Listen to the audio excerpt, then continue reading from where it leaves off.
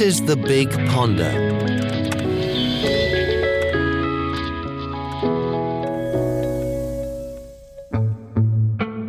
I think most people perceive it, American diner, as greasy spoon, sort of relaxed, casual. You're not going to find fine dining sauces. You're not going to find parsley sprinkled on your plates. Locals, construction workers, city workers, that type of style people come in. So a lot of, goofing around and people giving you quote-unquote shit.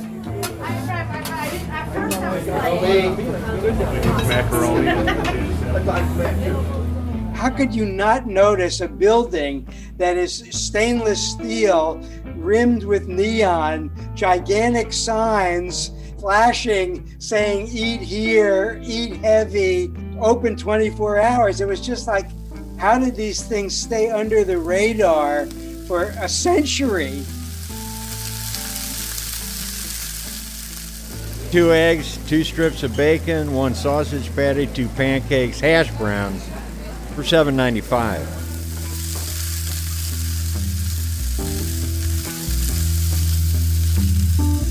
If you want healthy, we're ready to open a Starbucks across the street.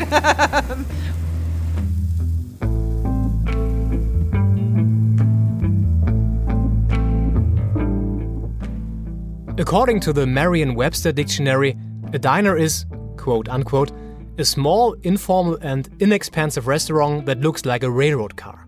So far, so good. But what is it that makes diners so popular?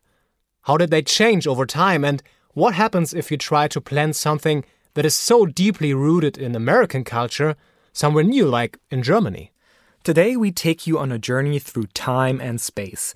To diners old and new in St. Louis in upstate New York, in Berlin, Germany, at highway junctions along the Autobahn, and in a town called Nauen, just 40 kilometers west of the German capital.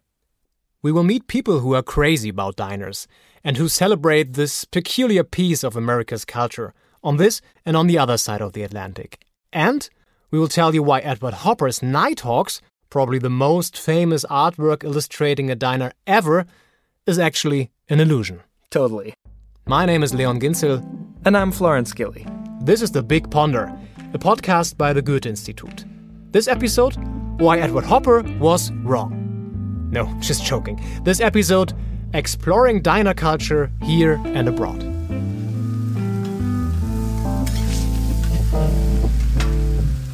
Na, die Bestseller sind natürlich halt immer auch Burger, ja, keine Frage, das bleibt so dabei. Und da würde ich halt einfach sagen wollen, ist halt immer der Klassiker, ist der Bacon Cheese. Ist Bacon Cheese, bleibt einfach so, da gibt es halt nicht. Wie gesagt, eine Krosse mit dem Bacon und wie gesagt, mit Zwiebeln, eine Barbecue-Soße mit drauf, Rindfleisch, Käse überbacken.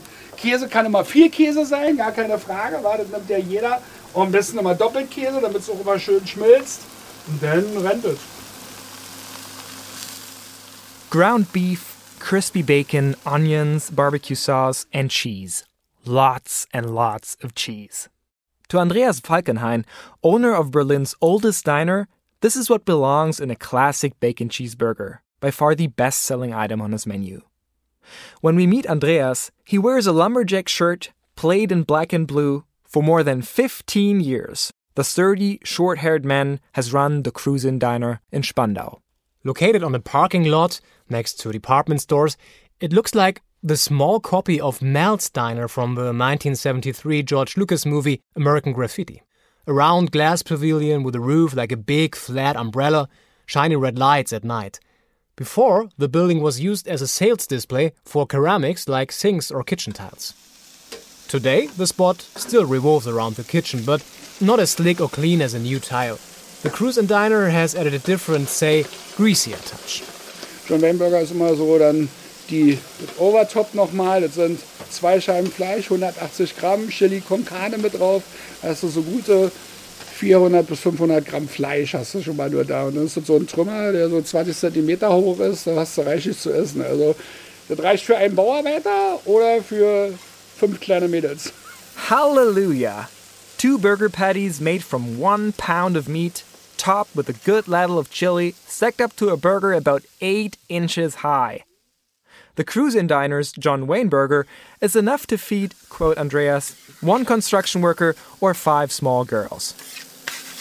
What sounds like a crazy, supersized meal is not uncommon for diners. In fact, every diner has, in one way or another, something like a John Wayne burger on their menu. Diner food is all about comfort. Soul food in a way. It might not be the healthiest on earth, but it's fresh and special. Perfect example, the signature dish of the 24/7 Courtesy Diner in St. Louis, Missouri. I just say one word, the Slinger. It's about a hash browns, a hamburger patty, 2 eggs, however you want them, and it comes with a side of toast. You can also get it topped with cheese and onion. Some people put a tamale or burrito on it. That's a Slinger. It's a St. Louis thing. Oh yeah, I can take that, honey. How many do you need? This one. Just for her?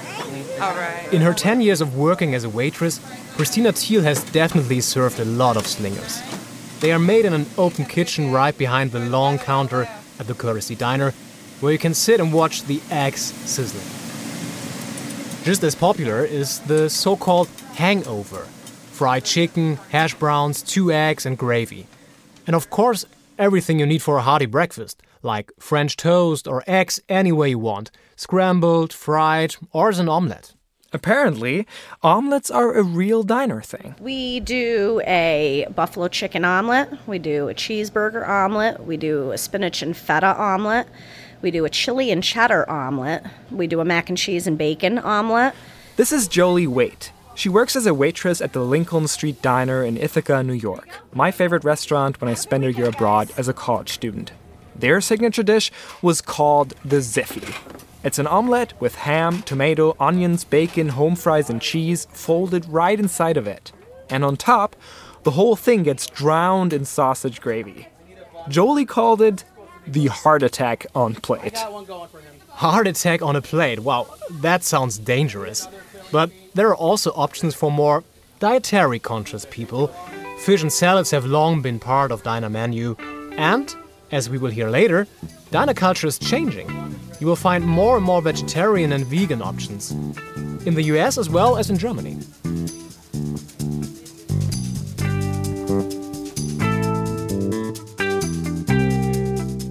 Here comes an ironic part. When Leon and I were talking to German diner owners about their menu, we frequently encountered this weird notion of purity. A real diner serves nothing but burgers, and maybe some eggs and milkshake. That's it. That's what they said. In the US, however, you will find a wide variety of stuff on the menu, from quesadillas to lobster bisque to Caesar salad. The sky is really the limit here. There are diners that have menus that are so huge that when you have 4 people sitting at a table, you can't even open them up because there's so many options on them. This is Richard Gutman, America's leading expert on all things related to diners. Since the 1970s, Richard has thoroughly studied this part of American culture. He wrote several books about the topic, has collected diner paraphernalia, so everything from old diner menus to postcards to toothpicks, and he definitely had a taste at a decent amount of diners across the states. To be honest, Florenz, I expected him to be, let's say, bigger, but he has a quite normal stature, hasn't he? Glasses, grey hair. As an architecture student, he was fascinated by the design of diners. That's when he started to become a diner devotee. From Richard, we also learned a lot about the history of diners. Leon will give us a little briefing here. Diners originated from horse-drawn lunch wagons which came out at night on the city streets, serving cheap hot dogs or frankfurter to the working crowd. When more and more cars filled the streets, the wagons had to move to set places on the roadside. By the 1920s, manufacturers were producing complete units which were roomier and cleaner. People began calling them diners, evoking the elegance of a railroad dining car. Again, the diner devotee, Richard Gutman. Most of the authentic classic diners, the prefabs, the one that look like railroad cars, those were built and originated on the eastern part of the United States. But they were shipped, and you'll find some in Utah, and you'll find some in St. Louis, and Chicago, and California. Without cars, diners would have never become so big. In the 1950s, new highways were built, and thanks to mass production, more and more people could afford their own vehicle. Traveling in your car and eating at diners was a perfect match. If you saw a diner on the highway, you would know, okay, this is a place where I can go and get some good hot coffee, maybe some homemade pie. It's going to not set me back much. And I know what to expect there. The 50s were a time when fast food chains like McDonald's popped up all over the place. A huge competition for diners because those franchises offered hamburgers for an unbelievable 15 cents, served in 20 seconds. But diners struck back with personal customer service and a unique atmosphere. A strong contrast to the same old of most fast food chains. And then all of a sudden, in the 1970s and 80s, people said, hey, wait a minute, these things are amazing. Let's pay a little more attention to them. Let's save them. Let's rescue them. Let's restore them. Let's put them in commercials. Let's use them in movies. And it became this kind of thing where it took on a life of its own, really. And here we are, talking about diners in the year 2021. Locals, construction workers, city workers, that type of style people come in. One reason why diners are still so successful is their key role in society. Historically, diners have been known to attract all sorts of people, no matter where they came from or how much money they had. Because of their place in society, diners play an important role also in politics. Nearly every presidential candidate stops at a diner during their campaign to get close with the guests and thereby possible voters.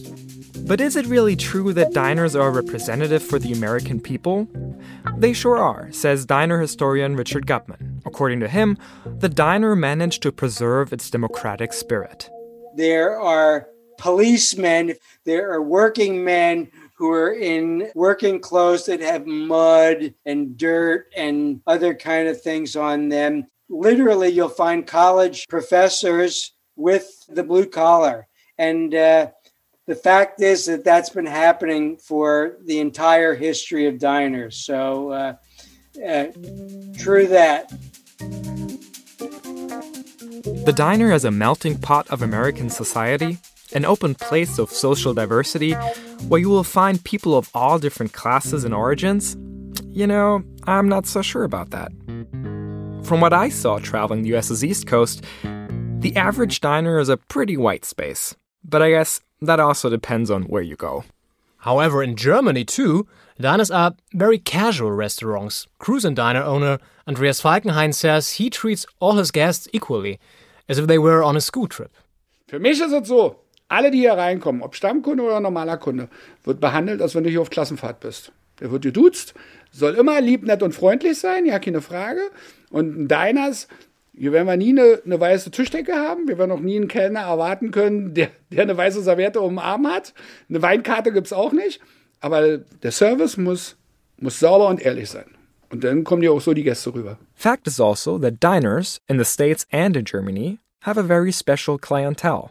I think now it's time to introduce Birgit. Mein Name ist Birgit Majewski und mit meinem Lebenspartner zusammen, meinem Sohn, betreiben wir das Big's Diner in Nauen. Birgit Majewski. Imagine a 60-year-old woman, dark blonde hair, tied into a braid.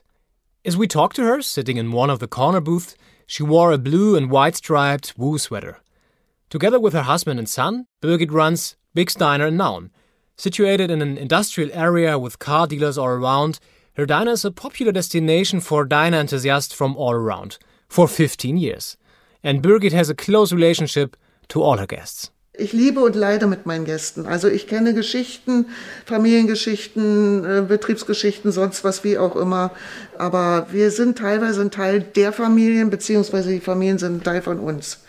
Über 15 Jahre ist das schon gewaltig, was da zusammengewachsen ist. Listening to Birgit talk, we got the impression that at Big's Diner, she doesn't only serve as a waitress, she also serves as a therapist and a friend to her guests. She knows their stories, she even considers herself as part of their families, and vice versa. This familiarity, if you want, is clearly a distinguishing feature of some diners here and in the US.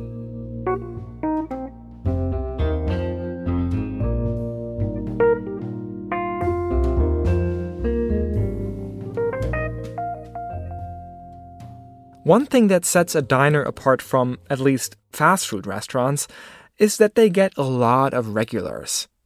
If you go there frequently, the staff will remember your face. So does Christopher O'Brien, proprietor of Ithaca's Lincoln Street Diner. You'll see people come in and Jolie will turn around and get their drinks knowing full well what it is. And they don't have to keep ordering. They don't have to keep doing that kind of stuff. They're comfortable. I think a comfort level is huge here. Oh, absolutely. The cheers of Ithaca, that's what people call us, where everybody knows your name. Similar picture in St. Louis. Staff has been working together for decades, and the customers appreciate their reliability. 67-year-old Phil Catanzaro, for example, has been a regular at the Courtesy Diner for, listen yourself. 18 years. Every day for 18 years. I love the food. Also, I love the waitresses. They're all friends of mine, so I've been in there for years. It's like family. That's why. Like family for me. So, diners in the US are a contemporary thing. Very much alive, down-to-earth, casual, no thrills. Going there is no sensation. You don't make a lot of fuss about it.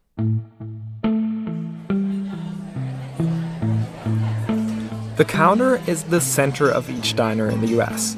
There you can have small talk with both guests and staff, drink your coffee, not feel alone even if you came in there all by yourself. In den USA ist es gang und gäbe, man kommt rein und setzt sich erstmal an die Bar. So what Birgit is saying is that in America, you will likely be asked by the waitress to sit down at the counter, where you can stay to eat or wait until you get seated elsewhere. That is not too common in Birgit's restaurant. When guests come in, they will rather go for one of the booths. And if there's already a couple in the dining room, they will go sit down as far away as possible. Das ist in Deutschland ganz anders. In Deutschland, wenn wir jetzt so einen leeren Laden haben, dann setzt sich ein Pärchen hier hin und ein Pärchen da hinten hin. Und das ist Deutschland. Nicht alles lässt sich projizieren.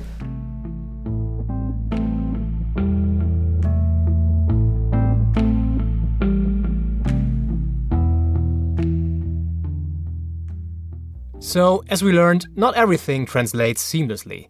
There are cultural differences between Germany and the US, different mentalities which lead to different ways people use a diner. As we have seen, going to a diner in the US is the most common thing to do. In Germany, if you go to a diner, you're either an expat or someone who is really into the US. Bikers, car lovers, students who spend a year abroad, tourists. Going to the diner is more like a spectacle than an everyday ritual. You take your Harley or your 1960s Chevy for a night out. And perhaps you might even dress up. And the extravagant interior of the diner is part of the experience. Take Andreas Cruz in Diner, for example. Entering the brightly lit glass pavilion, again, a small copy of George Lucas Mel's Diner, we immediately felt as we were walking into a film set of an old movie. Loud colors, red leather booths, old music playing in the background. There are football jerseys hanging from the ceiling. In one corner there's an old Coca-Cola refrigerator which belonged to the American base down in Zehlendorf. Correspondingly, Andreas compared a visit to his burger joint as hopping onto a time machine. Na, wie zeitversetzt, wie eine Zeitmaschine. Ich würde sagen, einfach 60er Jahre, ist alles so stehen geblieben. Bleibt doch alles so. Also der Laden lebt ja davon. Ja. Das müssen überall Pastellfarben drin sein, das muss aussehen wie eine Bonbonfabrik. Ja. Und dann passt das auch. Ja. Like a candy shop stuck in the 60s, with pastel colors everywhere and a shiny decor. Same in the city of Nauen, a 30-minute car ride west of Spandau. A whitewashed, flat, long building with a ballroom attached to it and a pin-up girl above the entrance. Inside you've got the typical red leather furniture, tiled floor and checkerboard pattern, US license plates hanging on the wall anywhere from Utah to Delaware, and old coin-operated phone. Posters from movie stars like Marilyn Monroe or famous musicians like Elvis.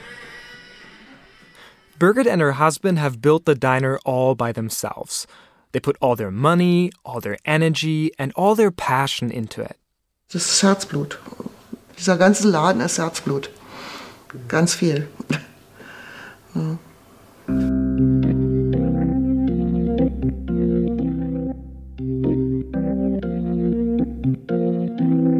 As we learned through Leon's history lesson, The success of the American diner has a lot to do with the construction of interstate highways in the 1950s. Exactly, and oddly enough, in Germany, diners are built along highways too.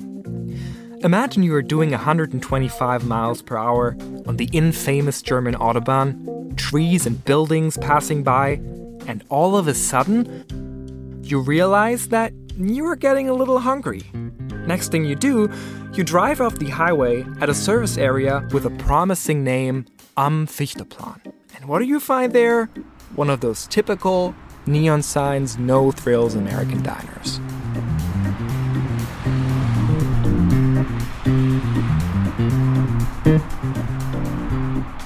Those diners, however, are different from the ones we visited in Nauen, Ithaca, and Spandau in that they belong to a bigger chain, like Burger King or Wendy's, but not as big.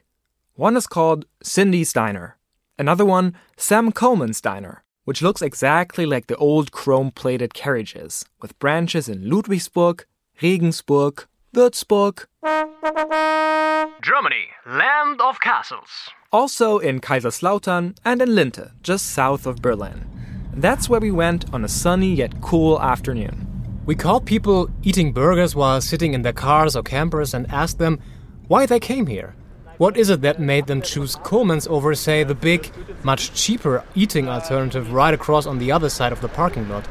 For this couple from Zwickau, for example, it is the old 50s and 60s flair that invited them to an extended stay. Das Flair von diesen Alten halt. Also das fanden wir eigentlich 50er, 60er Jahre. Passt halt eben.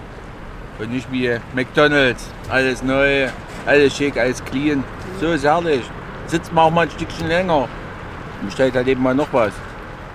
Our next interviewee, Hans, was also drawn by the style of Coleman's, which, fun fact, was actually shipped from Newark, New Jersey. Also, Hans appreciated that the food was made from scratch, rather than being prepackaged. Well, at least that's what we want to believe. Es ist halt einfach frisch, man merkt es auch. Also auch die Qualität und der Geschmack ist ganz anders da. Also es schmeckt, als wie wenn man selber grillt oder so. The fact that Coleman's Diner is located right by the highway doesn't bother Hans at all. Gar nicht. Also mich stört es gar nicht. Scattered along highways and interstate routes, tugged away in side streets or industrial areas, diners are transition spaces. You go there, you sit down, you eat, and then you leave. So, the concept of the diners has been imported to Germany, and obviously there's a demand for them. Otherwise, restaurants like Sam Coleman's or Cruise & Diner wouldn't exist. Yet they still remain exotic to Germany's culinary landscape, something that sticks out of the wide range of the international cuisine you would normally get. As Birgit Majewski reports, customers that are new to her Big's Diner in Nauen sometimes have false expectations. Teilweise haben sie verkehrte Vorstellungen, weil viele uns dann sagen, ja, und Rollschuhe müsst ihr euch noch umschlagen und. Es gab damals Carb. Some people will come in, ask Birgit why the staff is not wearing rollerblades. Like those car hops who, in the happy old days, served food to people sitting in their parked vehicles. Das sind über Filme projizierte Wunschträume. Dreams derived from movies. Birgit touches on a very important aspect in the history of the German diner, that our perception or idea of diners is highly influenced by movies, music, and iconic images. Movies like American Graffiti or the 1982 coming-of-age story Diner, shot in Baltimore, or Quentin Tarantino's Pulp Fiction. No wonder that reality is not always what we expect it to be. We already talked about diners as democratic places, this notion that diners are open to everyone. Another myth would be that Edward Hopper's Nighthawks, painted right after the Japanese attacked Pearl Harbor, is an adequate representation of the diner as such. Hardly any documentation or article on the diner goes without reference to Hopper's 1942 painting. But in fact, it's not even a classic diner because it's got gigantic windows, which they didn't have in 1940. The interior is totally plain, whereas inside a diner, there is a riot of fabulous patterns of stainless steel, ceramic tile. There's tons of food on display. Instead, the two loners Hopper placed sitting at the counter only drink coffee out of two white coffee mugs. And as far as I can see, there are no ketchup bottles standing around, which in a real diner I have rarely seen empty. Truth is, though, that in contrast to most German diners, many American diners are open 24/7, like the Courtesy Diner in St. Louis. Breakfast, lunch, dinner. We have a lot of big on like third shift, after bar crowds, drunk crowds, 1 a.m., 3 a.m., 5 a.m.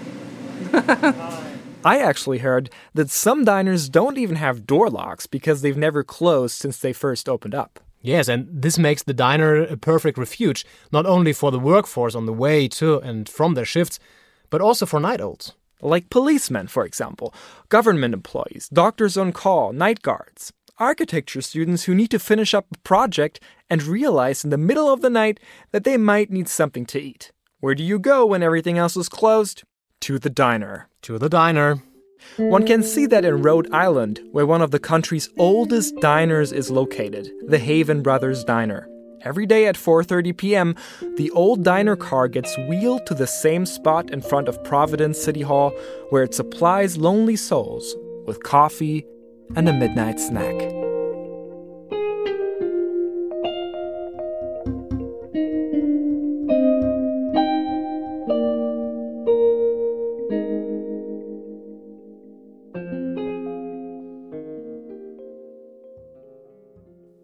So, Leon, covering this story, what did you learn about diners? What is your takeaway? What struck me the most is the passion of all those people we met. They really love what they are doing, the way they design the diners, what food they serve, how they are related with their guests. And I was also surprised how creative some signature dishes are, like the slinger. The slinger. Or the omelette list in Ithaca. I'm a foodie, so I love places in which you get something homemade and special. And what I really like is the vintage atmosphere. It's a feel-good anchor in this restless age we live in. Mm-hmm. And you, Florenz? Well, I think I was amused by, the little mishaps or glitches when people translate American diner culture into a German setting. Whether it is their strict interpretation of the diner menu, or the fact that in German diners, hardly anyone sits at the bar, the sumptuousness of both the food and the interior. And although Big's Diner and the Cruisin' Diner are different to the ones we saw in the US, for instance, they seem to be stuck in the 60s, I would still consider them to be partaking in a global diner culture. For, as we learned from Richard, there's no such thing as this one and only real American diner. It's not limited to a single exclusive concept. The great part about the diner and these paintings and these movies and all of it is that you can just take this and go off on a tangent, and it can mean a different thing to different people, and you can have your own little fantasy about it. You can discuss it ad nauseum with people on podcasts. It never ends. That's also what we experienced. Whomever we talked to, everyone had their own ideas, their own little fantasies about diners. What they all have in common, though, is that a diner is a place with a soul, unique and irreplaceable. And where is the diner going from here? In the US, there is a trend to have healthier, fancier food on the menu, like bowls with seaweed and brown rice, to make it more Instagrammable. Huh. Yeah, the New York Times called those places hipster-fied diners. Same look and vibe as the original, but the food has been upgraded to meet the current tastes. Richard Gutman predicts a good future for diners as well. He believes they will retain their distinctiveness as buildings that resemble no others in the American landscape. Inconspicuous, yet always good for a hearty meal. From Berlin for the Big Pounder, the Big Ponder, this was Leon Ginzel. And Florenz Gilly. We hope you had fun. Please feel free to get in touch. And if you're ever in Ithaca, St. Louis, Spandau, or Nauen, please make sure to check out their local diners. Perhaps you will find one of us sitting at the counter working on a chili cheeseburger. No, I will go for a slinger. Na dann, guten Appetit. See you later. Bye now.